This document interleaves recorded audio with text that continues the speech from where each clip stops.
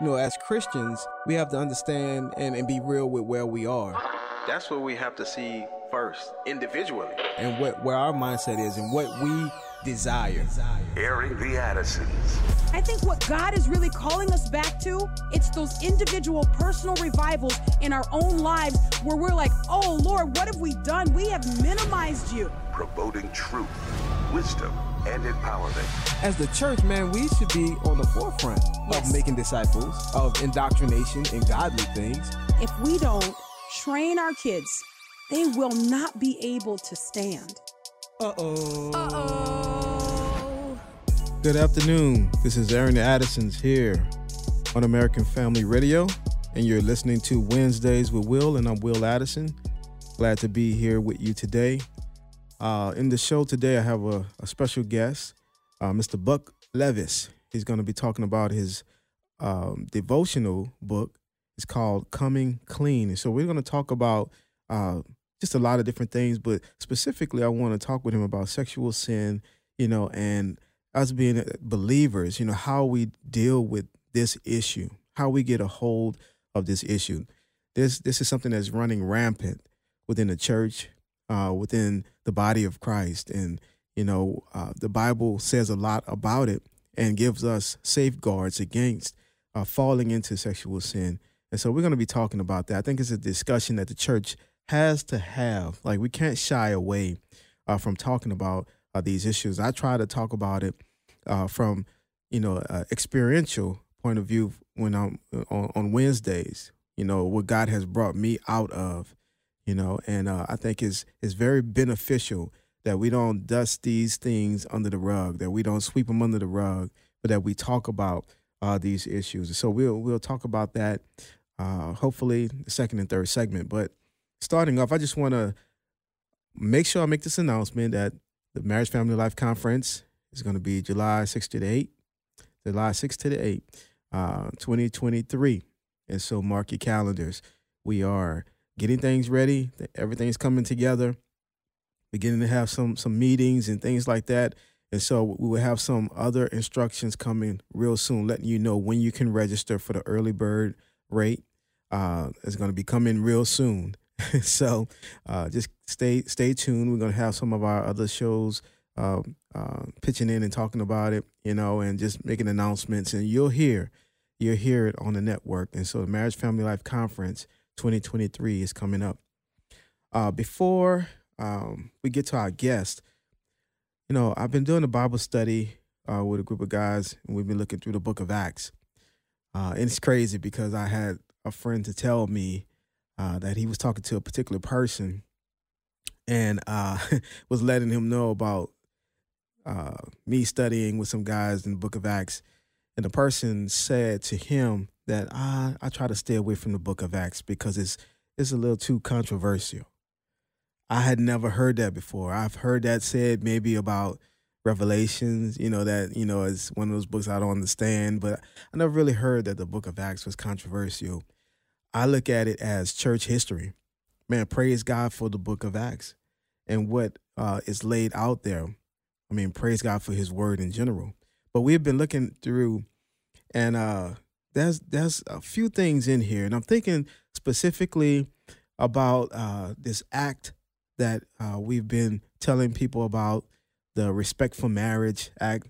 They have a good way of like naming things to make you think, oh, this is a great thing. Like, you need to be, not only aware of this, but you need to be for this. But what our culture has done and is trying to do to the sanctity of marriage is horrendous. I was having some discussions today, just about marriage. And the Bible lays out to us in Ephesians chapter 5 that marriage is a picture of Christ and the church. And so when it's trying to be redefined, which you cannot make it anything other than what God said, man, I believe that we as the people of God should be out front and loud about what this is. I think some of the problem is that we find ourselves even within the church not valuing marriage. We have a lot of our marriages that ends in divorce. And I'm not talking about biblical divorce. We have a lot of, things happening within marriage that are not supposed to. We have infidelity and things like that. So the church has not sufficiently stood up for this institution. And so I think now when the world comes in with its ideas and its radical, agendas and trying to reshape marriage, the church kind of feels like, hands behind our back because we haven't valued it. But man, it's a sad thing when I think about it, that God has set this forth as a picture of Christ and the church, that God has instituted marriage. This is his idea. And so when we have people now, trying to promote and codify, same-sex marriage, which is not marriage at all, we as the church need to be loud about what God has said about marriage. First of all, I believe that we need to be loud in our living. We need to show the world what marriage is by having godly marriages. We need to show the world what marriage is by obeying God in our marriages. Marriage is not easy. You're taking two people who come from mainly different backgrounds most of the time, different points of view, and you're becoming one. But it's a beautiful thing when we look at what Christ has done and the picture of Christ in the church, how he gave himself for his bride. And when we take that and say, well, and I say we loosely because we as the believers, we don't do this. Well, we shouldn't do this. But when we take it and say, oh, it can be whatever you want it to be. It can be a man and a man. It can be a woman and a woman. It can be whatever. When man tries to do that, it's a slap in the face of God. Like it's turning our back on God. And there are consequences for rebellion against God. The things that we see happening in this nation, even in our communities, we see the breakdown. Well, if you're going to rebel against God, you're going to have consequences. He will not be mocked. There will be consequences. And so as they're trying to pass this thing, and it goes back to the House and they're going to put it before President Biden and he's going to sign this thing because they are afraid that it will be overturned. Obergefell will be overturned, that they would lose this. But when you have so many people so passionate about keeping this deviancy intact, what does this say spiritually speaking? See, we look at a lot of things in the natural, and one of the problems that the church has is that we have allowed these issues, whether it's marriage, whether it's life, whatever it may be, we have allowed it to become political issues when they're not political issues. When they're not political issues. The Bible has something to say about these issues. But we've allowed it to become political, and therefore we feel like, oh, well, we can't really go in on these topics. But one of my questions that I was posing to a few people was, why have we not seen the issue of marriage being galvanized around like we saw life? The life issue, which was led out front mainly by Catholics, was something that they, really began to bring light to. And then Protestants came along and joined the fight. But I wonder, concerning marriage, why has there not been the many organizations, that has started different things and constantly talked about? Well, I think the problem is, and some of it is what we're going to talk about today, is there's so much sexual immorality in the church that how can you stand for marriage when there's no respect for it at all within the body of Christ? I know that's a general statement, but we have a pandemic or epidemic going on within the church. We have the situation of people, thinking having sex outside of marriage is all right, as long as I care and love this person. Being drowned in pornography, from the pastors on down to members of the church. We have all types of things happening. So when the world make these moves in our culture to call something what is not, we seem so impotent as the church because we have not stood by what the word of God has said. Going back to the book of Acts, early on, after the day of Pentecost, there were some things that were really popping off. You see Peter, you see John, you see the apostles going around, you see people getting healed. And because things were really shaken up, they were being questioned and begin to become persecuted because of the preaching in the name of Jesus. And there was a time in Acts chapter 4 and also in Acts chapter 5, but first time in Acts chapter 4 when they were threatened and they were told not to speak in this name of Jesus. And the apostles said, we can only talk about what we both seen and heard.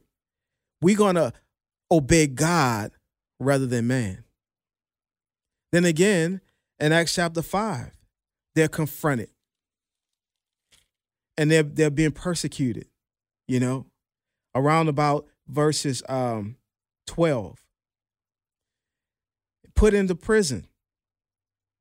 But God does some miraculous things. Gets them out of prison.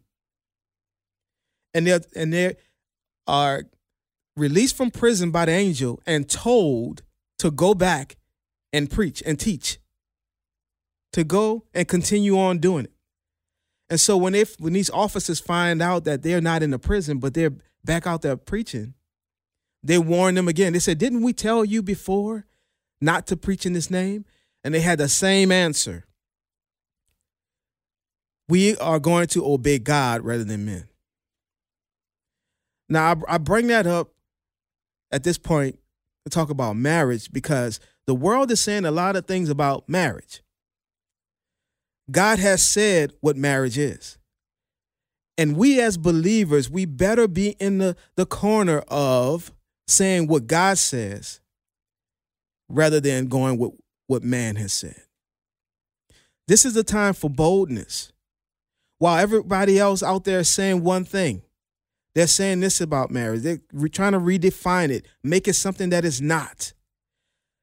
We as the believers have to, with one voice, loudly proclaim what marriage is and that it cannot be changed. That what God has put together, it can't be broken down. It can't be torn apart. It's not good enough in our own little circles to say, oh, that's not real marriage. We're going to have to say to those who are trying to change what marriage is, that it can't be changed. We have to say it to them. Peter and John and those apostles, they were speaking to these leaders and they were telling them, hey, we're going to continue to preach in the name of Jesus. We're going to continue with this message. They had boldness that was brought about by the Holy Spirit and they didn't bow down. As a matter of fact, they reiterated what they already had said. We're going to obey God rather than man. So in our conversation about marriage, as things around us, as this culture around us want to change things up, we need to say what God has said. Male and female. That's the only way. That is a picture of Christ in the church. And because it's a picture of Christ in the church, that means that this culture has tried to come in on holy ground and we have to fight. It's not a political issue. This is a moral issue. This is a God issue. And as believers, we have to live out loud with our marriages showing godliness, and we also need to speak it forward. All right, this is Aaron Addison's American Family Radio. We'll be back right after this.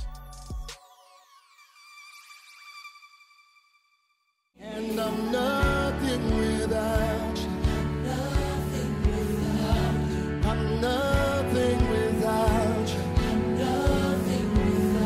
Lord, I'm nothing without you.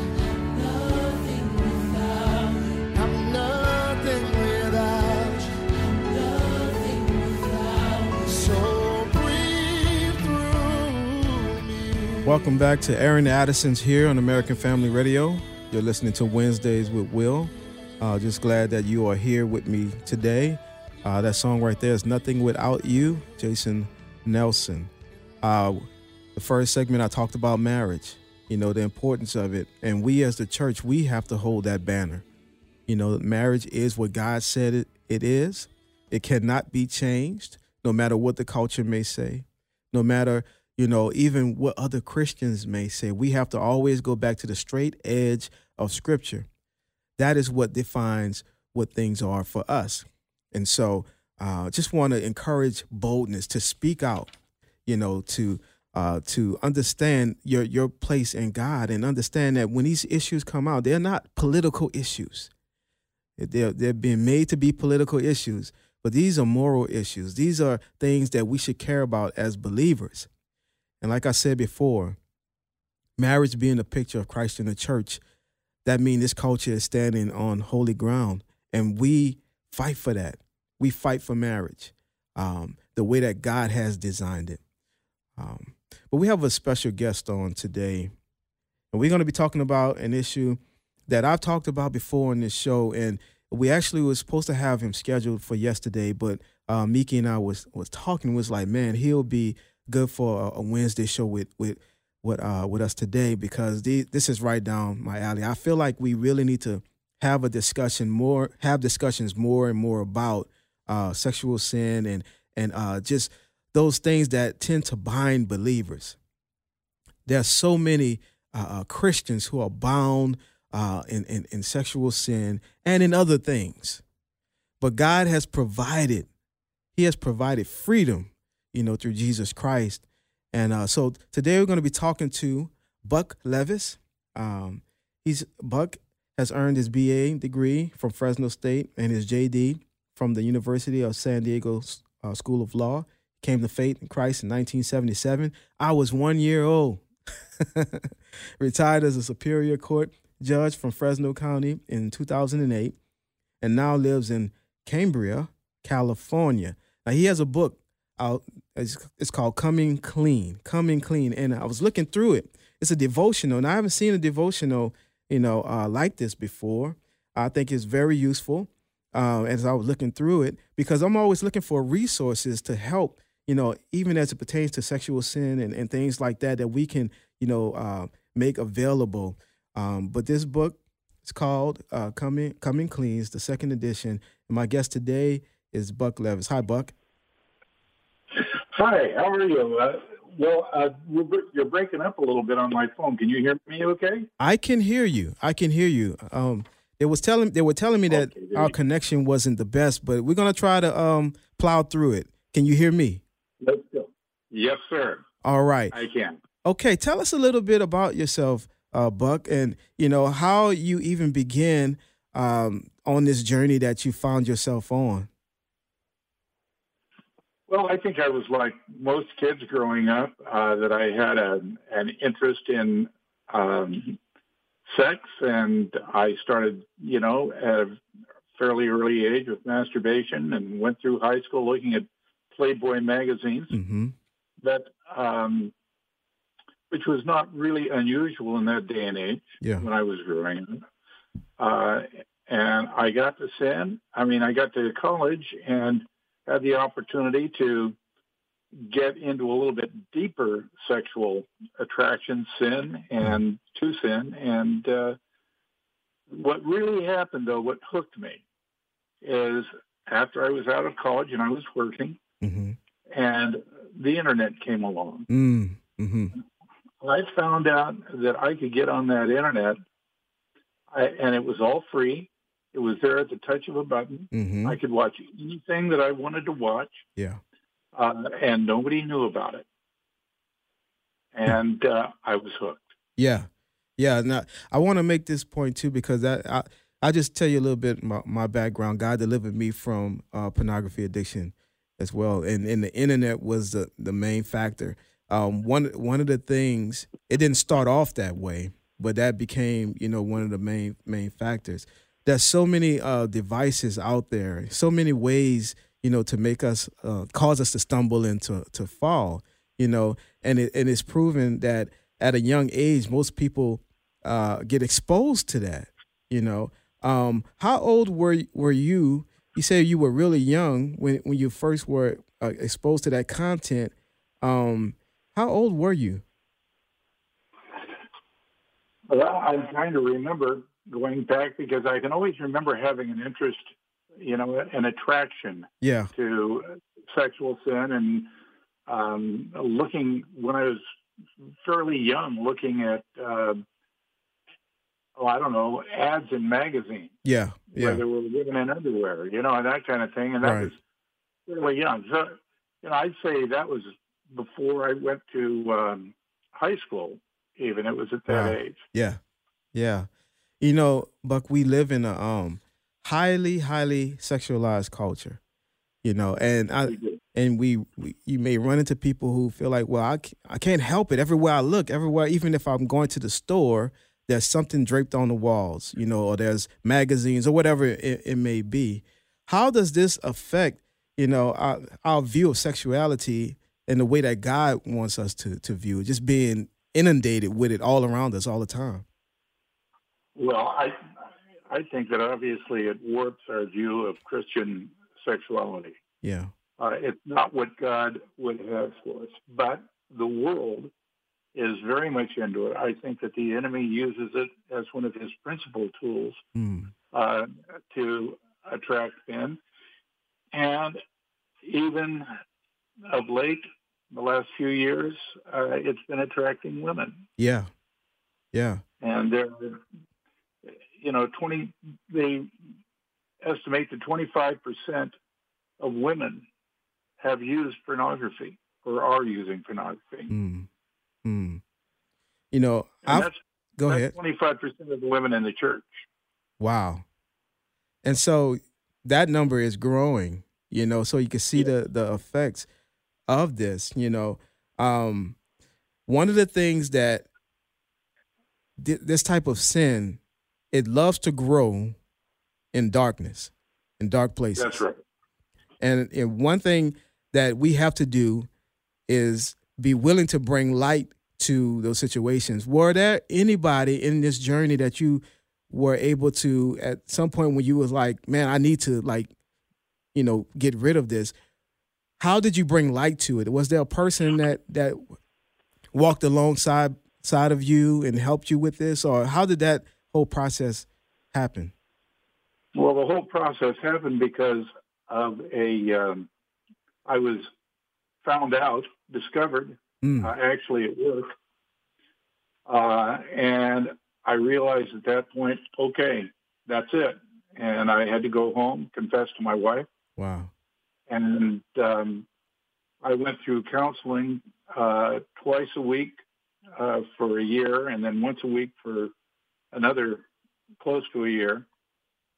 Joined a men's group where we're all struggling with the same thing, with sexual addiction.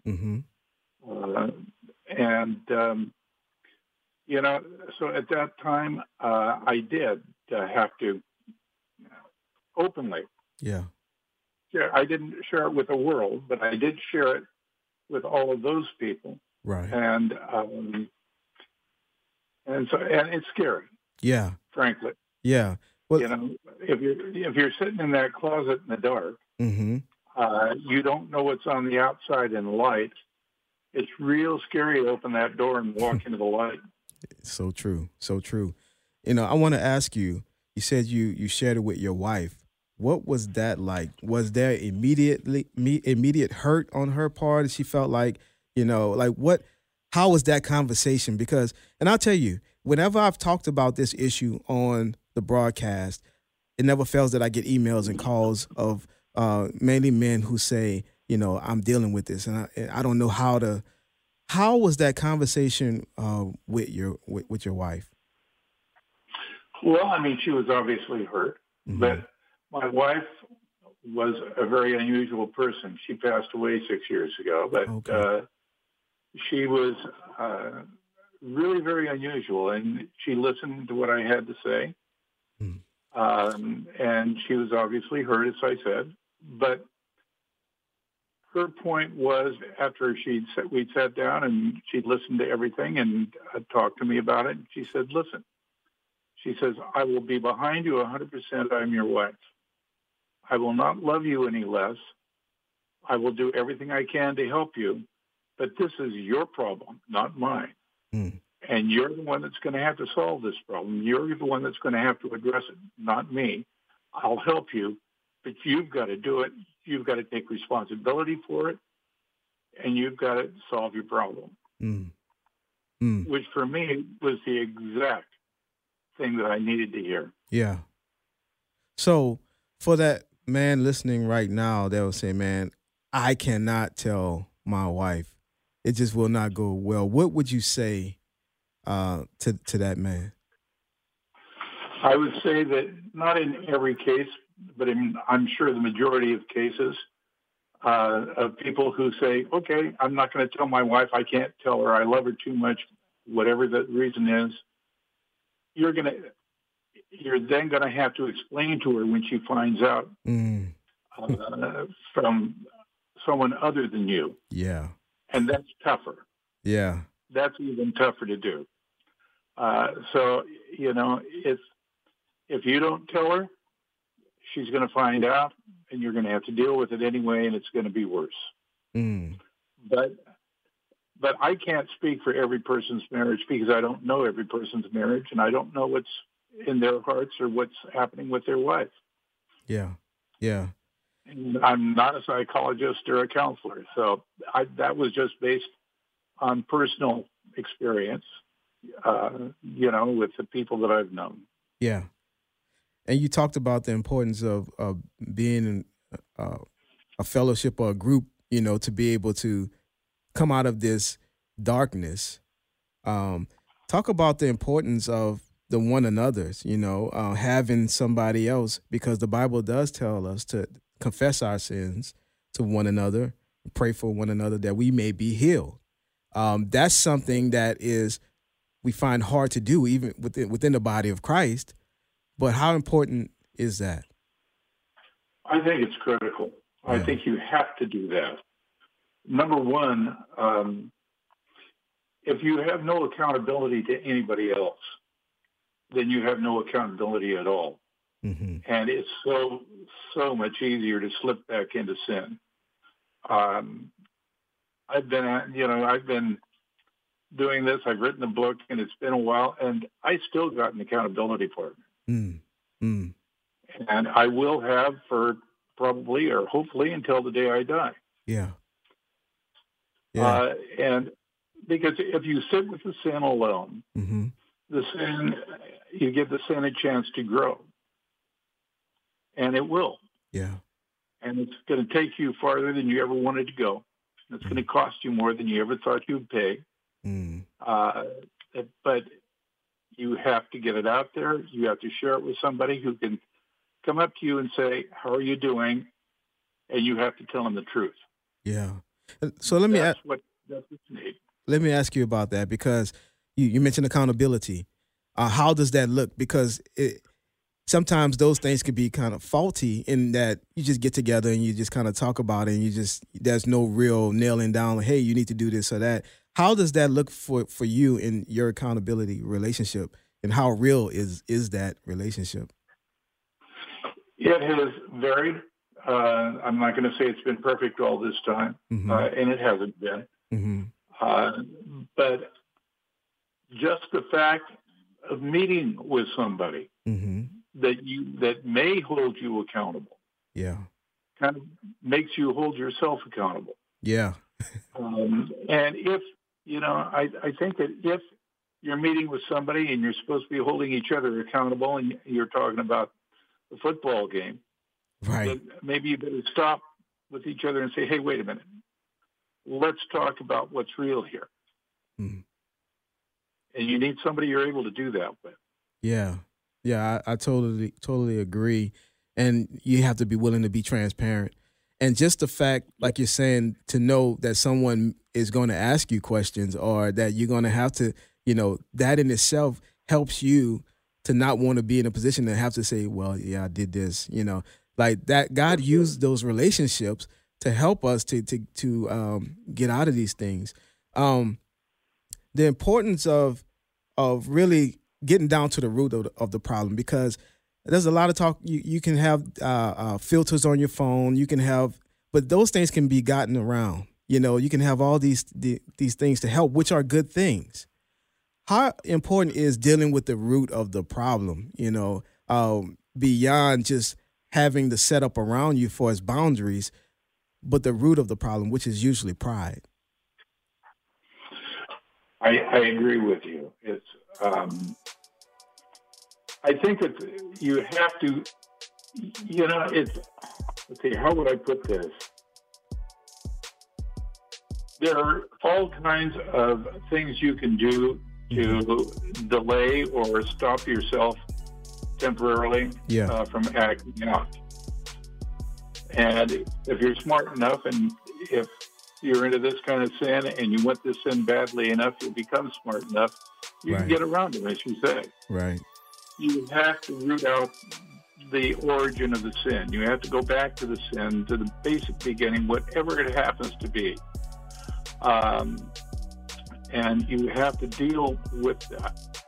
And you have to deal with it not just with yourself. You have to deal with it with God. Let me stop right here because we're coming up on a break, and we'll be back right after this to finish the conversation. Stay with us. 'Cause all my life you have been faithful. And all my life you have been so good. With every breath that I am able, oh, I will sing of the goodness of God. I love your voice. This is Aaron Addison's here on American Family Radio, Wednesdays with Will. And thank you for joining me.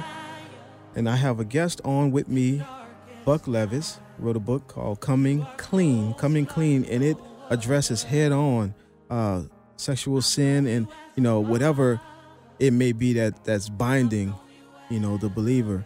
And I want to talk more with him about the book in particular. But before I get to those questions, I want to ask Buck. So part of my testimony was that I felt like I wanted to be free, and I would get on these stints where I wouldn't look at pornography, but then it would roll around. Maybe a month later, I'm back at it, and then I say I'm not going to do it again, and then back at it. And I got to a point where I said to God, I prayed to God, and I was like, look, if you don't change me, I'm going to be like this. I don't know what to do. I had gotten to the end of myself. Was there a point in your journey where it was like, was it the situation that because of you got caught that caused that, or was there even something after that was like, okay, for real, this is it?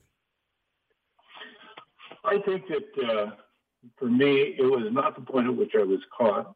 I think that I was like you. I was caught in this pornography trap, and I kept going to God and asking for forgiveness and making vows that I couldn't keep, and simply just trying very hard to do it on my own. Yeah. We're raised in a society that says, be a man, be strong. You can do it. You can do whatever you need to do. Right. That's not true for me, or at least it wasn't true for me. Yeah.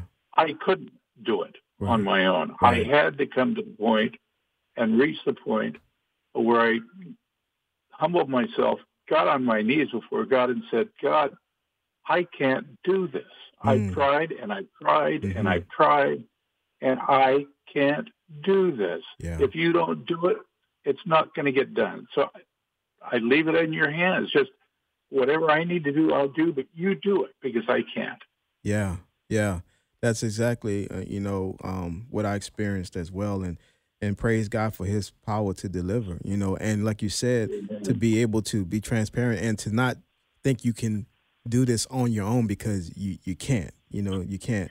So I want to talk a little bit about the book, and there was one of the chapters, I say chapters, but one of the days, and it was talking about Ananias and how he lied, and Ananias and Sapphira. And it was like, how many times have we lied? And it's kind of what we've been talking about, like just going back and saying, I'm never going to do this again. I'm not going to do it. But then all of a sudden, in a moment of weakness, you do it again. What caused you, what stirred you to write this devotion? Like, how did this come about? During the time that I was going through the counseling and I was in my men's groups and all that kind of thing for a period of about 2 to 3 years.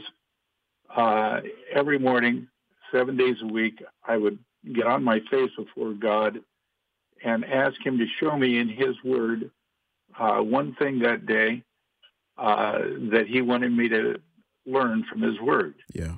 And he would do that every day, 7 days a week. He gave me exactly one page in my journal. And then after about 2 to 3 years, he said, I want you to write this book. I sometimes, I kind of talk to God and God kind of talks to me. And yeah.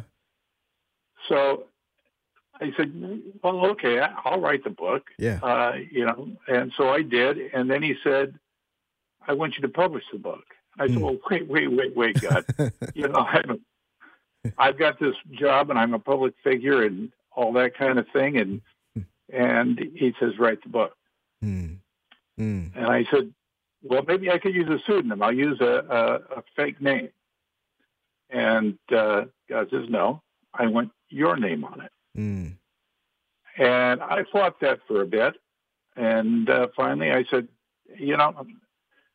God, what if I write this book and nobody reads it? It doesn't help anybody.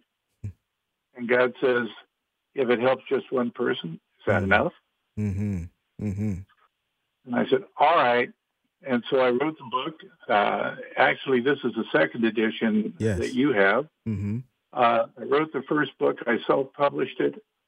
And then it was out there, and I'd had some responses from some people which encouraged me. And what I did was I started the second edition, in which the first edition had the Bible passage, and then it had what God had downloaded to me. And then the second edition, I had some counsel from a very wise man, one of my mentors, who said you should ask a question and make it into a sort of a mini Bible study. And so then I added a question based on what God had shown me and I had written in the passage, and I followed that question with 4 Bible verses that spoke to the question that was asked. And it was, I think it encouraged more introspection, and I think it encouraged men to ask of themselves the hard questions. Yeah. And then maybe look at what the Bible says about those questions. Yes. Definitely, when we include, which we should, the scripture, that, and that definitely does a lot. That definitely does a lot. Do you feel like being obedient to God and writing this book was actually part of, your overcoming this, like that being obedient to God to write this? Absolutely. Yeah. And frankly, you talk about coming clean and sharing this with another man or with your wife or whatever. When God asked me to come clean before the whole world and write this book, that was hard to do. Yeah. But it's been an absolute blessing to me. Wow. And praise God. Some of the responses you said were really positive. What are some of those responses that you've heard that you can share, of people who have read maybe the first edition and reading this one? What were some of those responses? Well, I'll just share two. One of them was a young man that I had known as he was growing up, mm-hmm. who wrote to me and said, that he had gotten into pornography, mm-hmm. And then he had got my book, and he said, your book has helped me to overcome this problem. Wow, praise God. And the second one was a gentleman who was a counselor, and he counseled in sexual addiction issues with men. Mm-hmm. And he wrote me back and said, I got your book. And he said, it has given me new perspective. And I'm just really grateful for the book. Wow. So those are a couple of the responses I've had, which really encouraged me. Wow. Praise God. Praise God. Look, this issue, the issue of sexual sin and the struggles that we deal with that we like to hide, man, it runs rampant within the church. What do you think are some ways the church itself can help to address these issues and that is not so hidden? I know, just from stats and also from talking to people that there are a lot of pastors who deal with this themselves. Like, where do we even begin to start to address this within the church so we can have freedom in these areas? Well, if somebody walks into the church and has just been diagnosed with cancer, mm-hmm. We call them up and we pray for them, and we continue to pray for them in our prayer life. Yeah. And we are praying that they'll be healed. Yeah. We need to have the same attitude toward the person who is bound in sin. Mm. Any sin, and especially this sin. Mm-hmm. Because this sin is one of the great tools that the enemy, I believe, has used. Yeah. Is to hide it. Yeah. Make it shameful. Nobody talk about it, and he can go about his business and make this sin grow, and he doesn't have any opposition. And the opposition should come from the church. That's where people should go to get healed. Yes. Yes. Amen. I totally agree. And we have to do something. We have to be willing to be transparent, even if it was one person within the church, a brother, to be able to say, hey, I'm dealing with this. A lot of times we don't even have that. And so this stuff grows, like we talked about before, in darkness, and no one's trying to expose it, and then we are worse off for it. As a parent, I have 6 children, and so we're always trying to combat, the things that would try to come in that would cause our children to lose their innocence. We have I guess it would be strict to some, on devices. None of our teenagers have phones and stuff like that. We feel like they don't need them yet, First of all, how can parents protect their kids from these images and these temptations online? How can parents be instrumental in that? But also, how can parents begin to have a discussion about these things? Because there may be children that's delving into that, because I know my parents didn't know, and the parents don't even know. How should parents go about even having this conversation about, pornography and things like that with their children? Well, number one, as parents, I'm a parent also, and we all always think that our kids could not be involved in that kind of stuff. Right. And so let's get over that first. Yeah. The statistics tell us that virtually every kid by the age of 14 years has tried pornography, has looked at pornography of some kind. They're not addicted. They're probably not looking at it all the time, mm-hmm. but they have experimented. They have looked at it. Yeah. So, number one, don't wait for your child to come to you, because they won't do that. Mm-hmm. You open up the conversation. You sit down with them and be open, be frank, be honest, don't hand them a line that is made up because they're going to see right through it. Yeah. Teenagers and, junior high school kids, they're smarter than anybody else in the world. They can spot a line and they will reject it. Just go to them. You start the conversation. Be totally honest with them. Yeah. And let them know that no matter what happens, you love them. And, if and when that comes into their life, if it ever does, and pray that it does not, that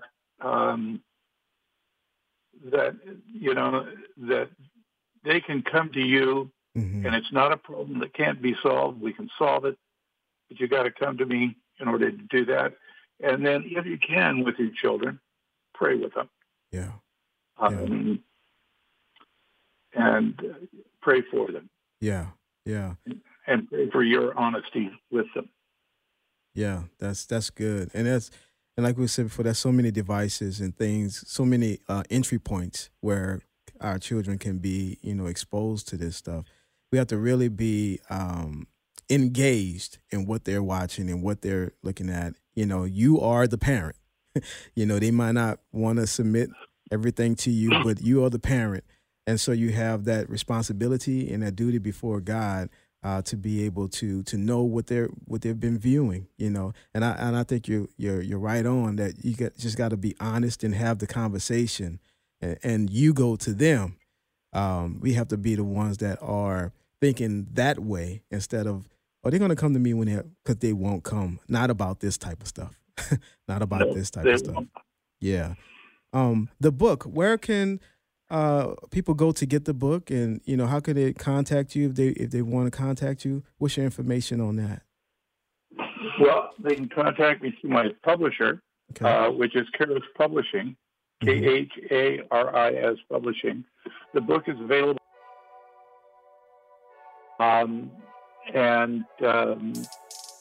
Did you say Amazon? Yeah. You said Amazon. Okay, because you cut out for a second.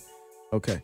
Yeah, it's available on Amazon. Okay. And I could be contacted through my publisher. All right. Well, thank you so much, Mr. Buck Levis. Appreciate you coming on and talking about this very, very important issue. Look, we have to have these conversations, people of God. We have to. We can't be passive about this because the enemy is not passive. He is very aggressive. And there's so many ways that he's trying to enter into our lives and our children's lives. We have to be on the front line fighting the good fight. And so I just want to encourage you to have these conversations. This has been Aaron Addison's here on American Family Radio. We'll be back tomorrow, but until then, God bless.